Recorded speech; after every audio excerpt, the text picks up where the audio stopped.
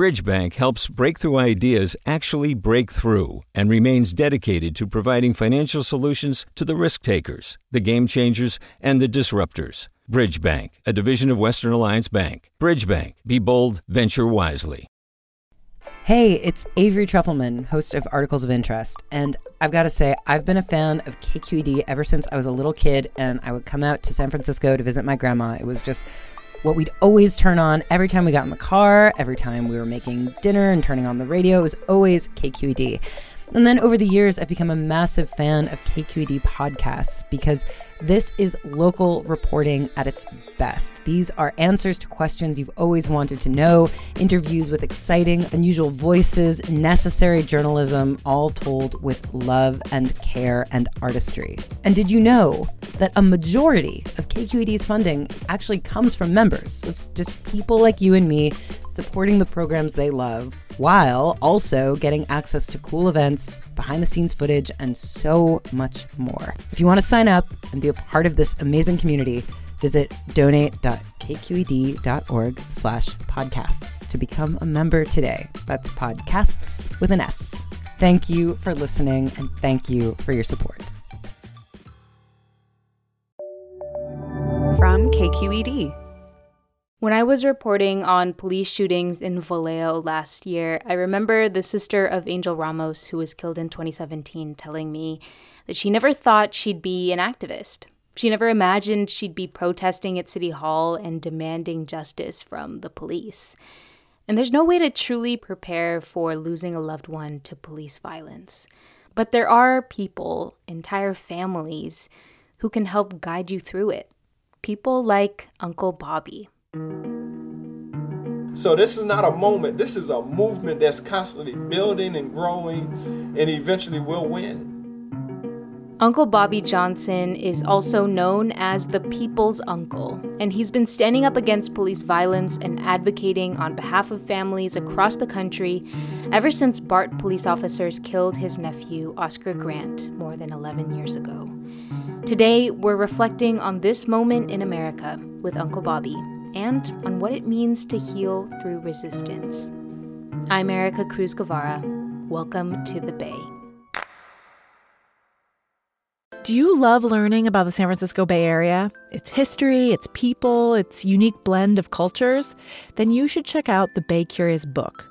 I'm Katrina Schwartz, editor and producer on the Bay Curious podcast, and I'm here to let you know that for the month of May, we've worked out a sweet deal for KQED podcast listeners. Right now, you can get the Bay Curious ebook for $1.99. That's right, $1.99.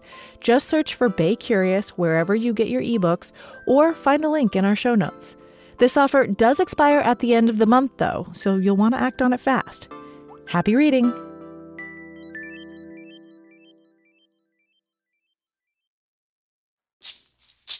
Hey, it's Glenn Washington from Snap Judgment. And if you love what you're hearing, and I know you love what you're hearing, please consider becoming a KQED member. You get special access to cool events, behind-the-scenes footage, and so much more. Plus, you'll sleep better at night knowing you did your part for the community you depend upon. It's in you. Please be in it. Visit donate.kqed.org/podcasts to sign up now. That's podcast with an S. Thanks. The night before Oscar was murdered, on that night, at about 12:40, Oscar was really on my spirit, and I couldn't understand why. And I texted him and I said, "Uncle, love you. God love you. God loves your family." Hour and a half later, he was murdered.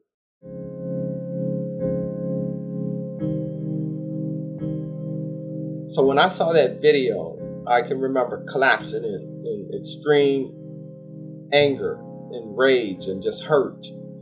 And as I began to come back to my senses, to make some sense of what happened, I can remember being blessed to have texted Oscar to let him know that Uncle loved him and that God loved him, God loved his family. And it was from there that I realized that there was much more of work that I had to do than to just be angry. And so it was from there where I knew that I had to do something constructive rather than destructive. I am affectionately known to the community as Uncle Bobby X. I am the uncle of Oscar Grant, as many should know, the young man killed at the Fruitvale BART station on January 1st, 2009 in Oakland, California.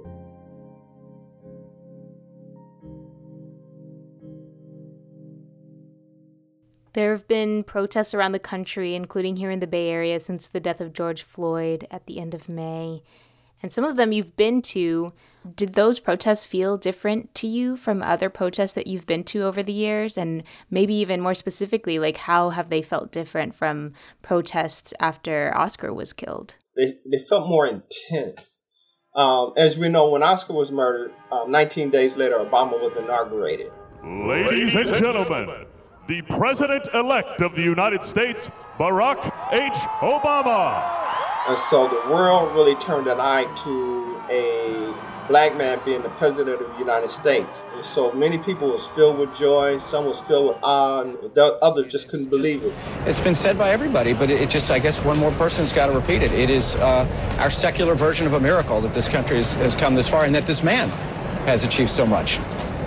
But the fact was that the murder of young men in the United States during the Obama era really wasn't as insightful or as intense as it is now. I'm not saying that what happened with Oscar wasn't noticeable. You know, it was on CNN. Many got to see, but people were still drunk with joy, you know, because we got a black president for the first time in this country. When Barack Obama was sworn in as the nation's first black president, some hoped he would usher in a new post-racial era in America. And many even wanted to believe that the idea of racism had finally left the United States, when in essence we know it hadn't. Matter of fact, it became much more prevalent. Over the years, Uncle Bobby has spent a lot of time putting pressure on those in power, whether it's trying to get justice for his nephew, Oscar, or for other families who've lost loved ones to police violence. He's also pushed for new laws to change the way California does policing. But in the beginning, it wasn't easy. What was it like to push for changes and talking to local and state politicians so soon after, like, such a painful experience? It was a very interesting journey back then because I had no clue on how our representative work, think, act, their motives, and their sincerity.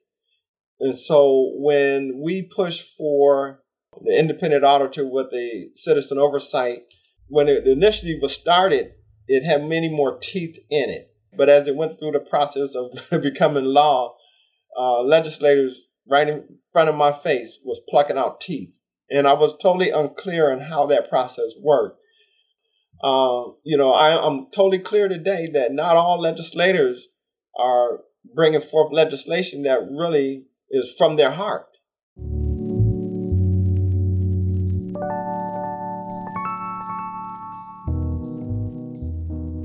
I want to ask you more specifically about your own work and your activism. I read somewhere that you consider ending police brutality and supporting the families of those who've suffered at the hands of police as your life's work. And I also know that there are so many families who are really just kind of thrust into this as their life's work out of necessity or out of even an urgency for justice. And I'm curious if that was the case for you. Like, did you feel thrust into this life's work? I did. I mean, the murder of my nephew caught us completely by surprise. Not only did it catch us by surprise, but then we was able to witness it. Witnessing your loved one being murdered is one of the most horrific experiences that anyone can ever experience. There's nothing comparable to it. And I think perhaps because it could have been prevented.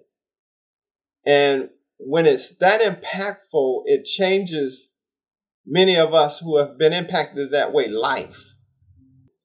So it became our mission to embrace every possible family that we could, and so And it's from that work of embracing these families that has become our life work. And so we've really put a lot of effort in to make sure that this embrace is done, because we call it healing through resistance.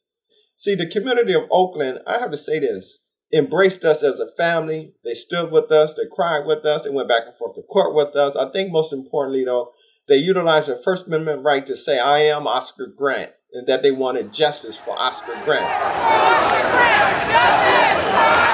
Because they realized that Oscar could have been their loved one, their uncle, their father, their brother, their son, their child. And because of that, it gave us some form of balance.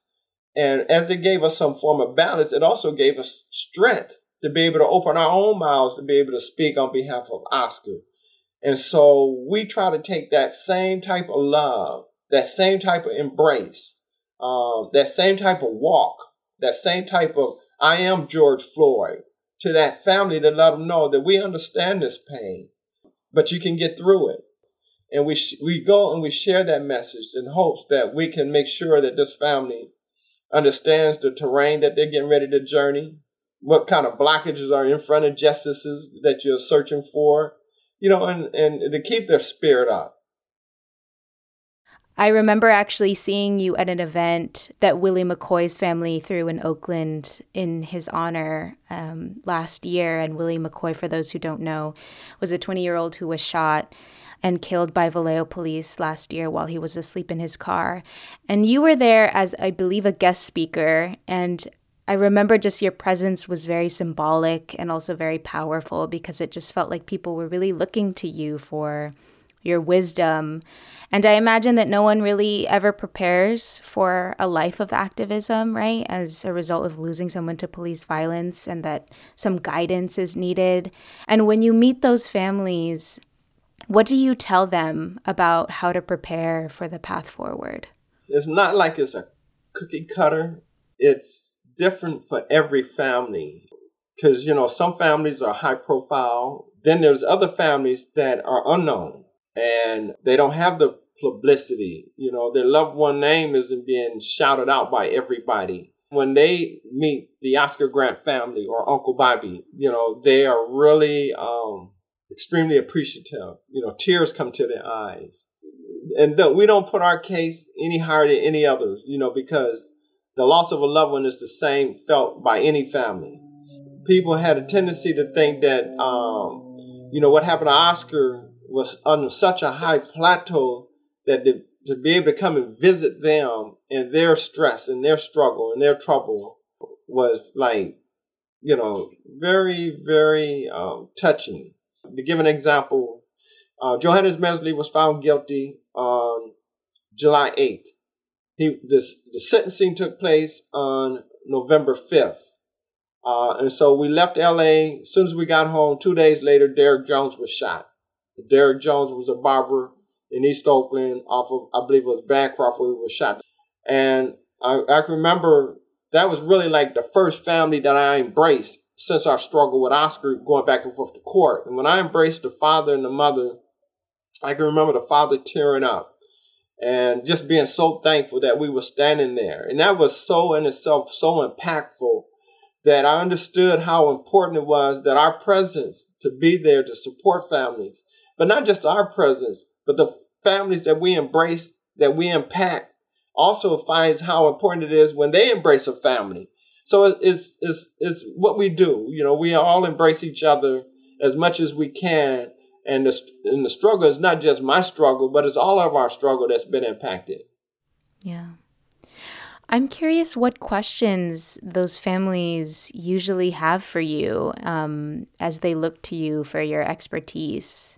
Some families might ask, I'm trying to get the autopsy report. What is the process? Some families don't even know the difference between a criminal trial and a civil trial until they're in that arena. So we educate in that respect. We make it clear that the wheels of justice turn slow, and the criminal trial, we have to prepare you. But historically, California is not known to find an officer wrong for killing your loved one. Most of them come back justifiable homicide. We have to break that type of news because we have to also have the family understand that the system by design has protected police officers for years on top of years.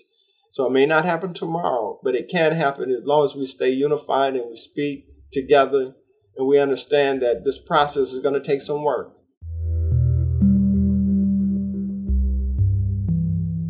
Oscar's death was the first one that went viral after being captured on cell phone video. And these days, it's so much more common to see recordings of people being killed by the police. It's also one reason why there's more public outrage about police violence now. And Uncle Bobby thinks that right now, America is having more than just a moment.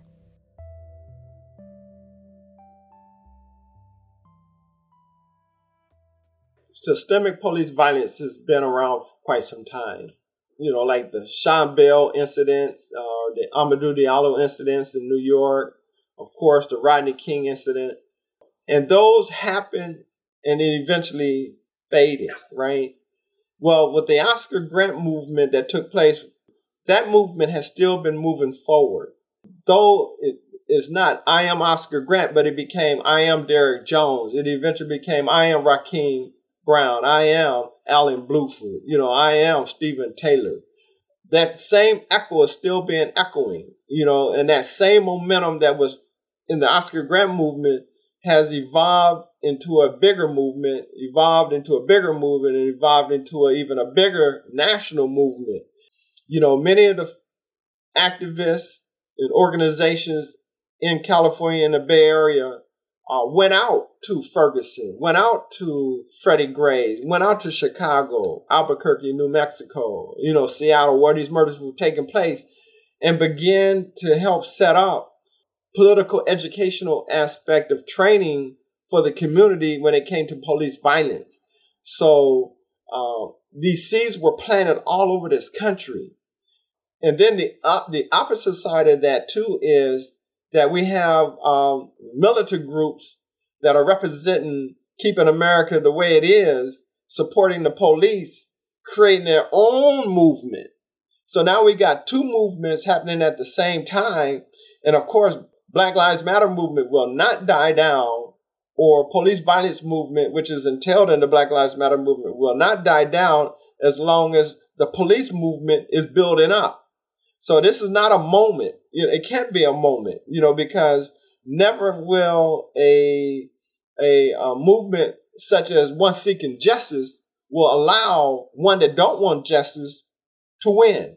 That can't happen. And today, there are so many young folks in particular who are organizing and rallying around the issue of police brutality.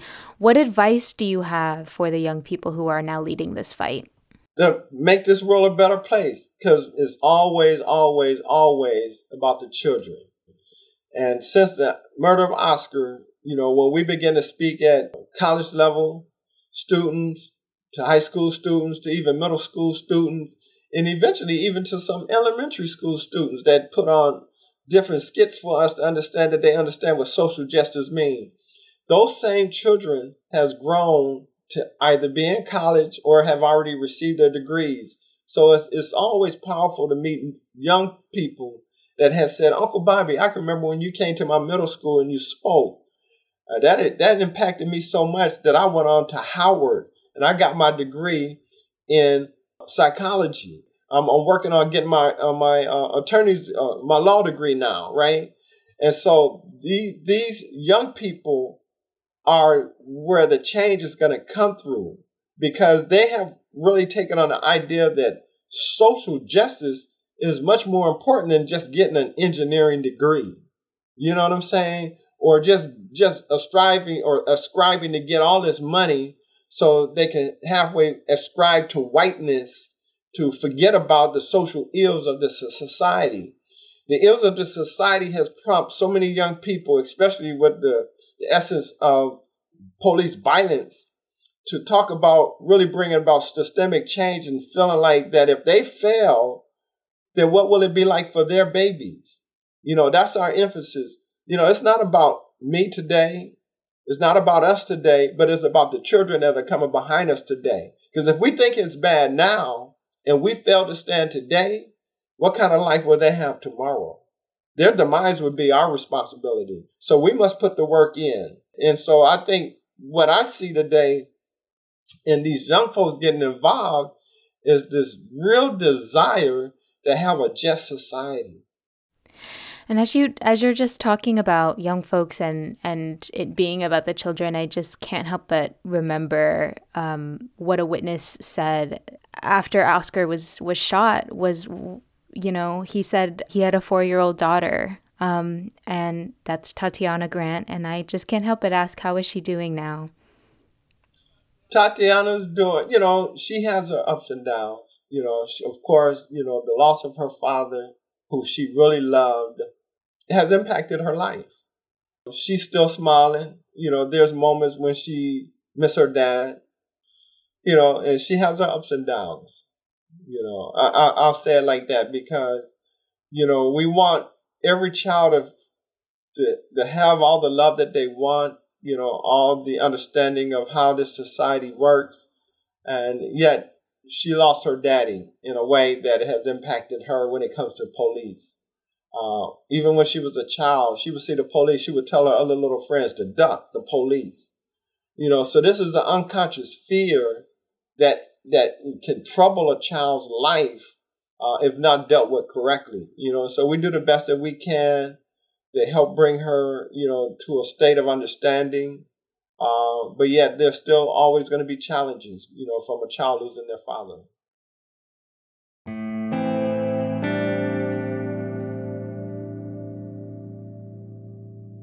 And just one last question for you, Uncle Bobby. It's been more than 10 years since Oscar was killed, and I just wanted to ask a little bit about him. What do you remember about Oscar right now? His smile. Oscar had this smile that was just infectious, He was a very intelligent young man. His mama, Wanda, my baby sister at that, is a minister. So she would always take Oscar to church with her. And so he would eventually open up the church in prayer with 2,000-3,000 people at the church. He was a young man that didn't have the fear of speaking in front of people. More like how he was on that platform when he told everybody, all his friends, everybody calm down. He was doing this push, letting them know, we're going to be all right. We're going to go home. And then officer, I like to speak to the supervisor. And yet he was the peacemaker on that platform, and he was the one that was killed. He, loved to play chess. He was determined to beat his uncle. So we played many games. What really is interesting, when I got married, him and my son was like, who wanted to hold the ring, right? He wanted to hold the ring. My son wanted to hold the ring. It was crazy. I was like, man. But, that was Oscar. Oscar will be remembered. That iconic picture, with that little smile that he got on that picture, it's just a small piece of who he really was as a person.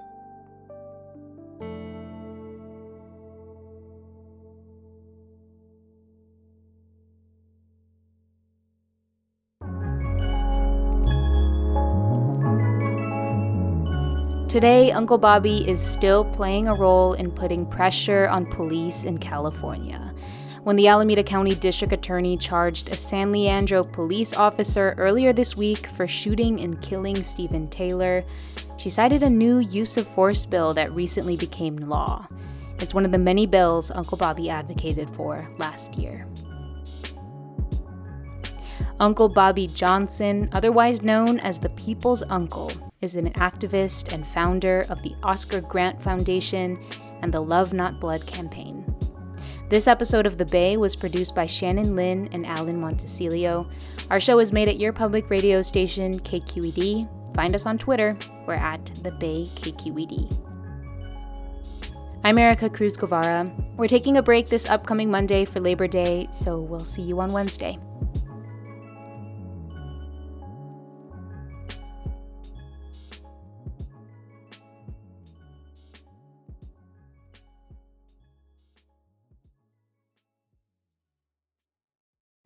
I'm Sasha Khokha, host of the California Report magazine.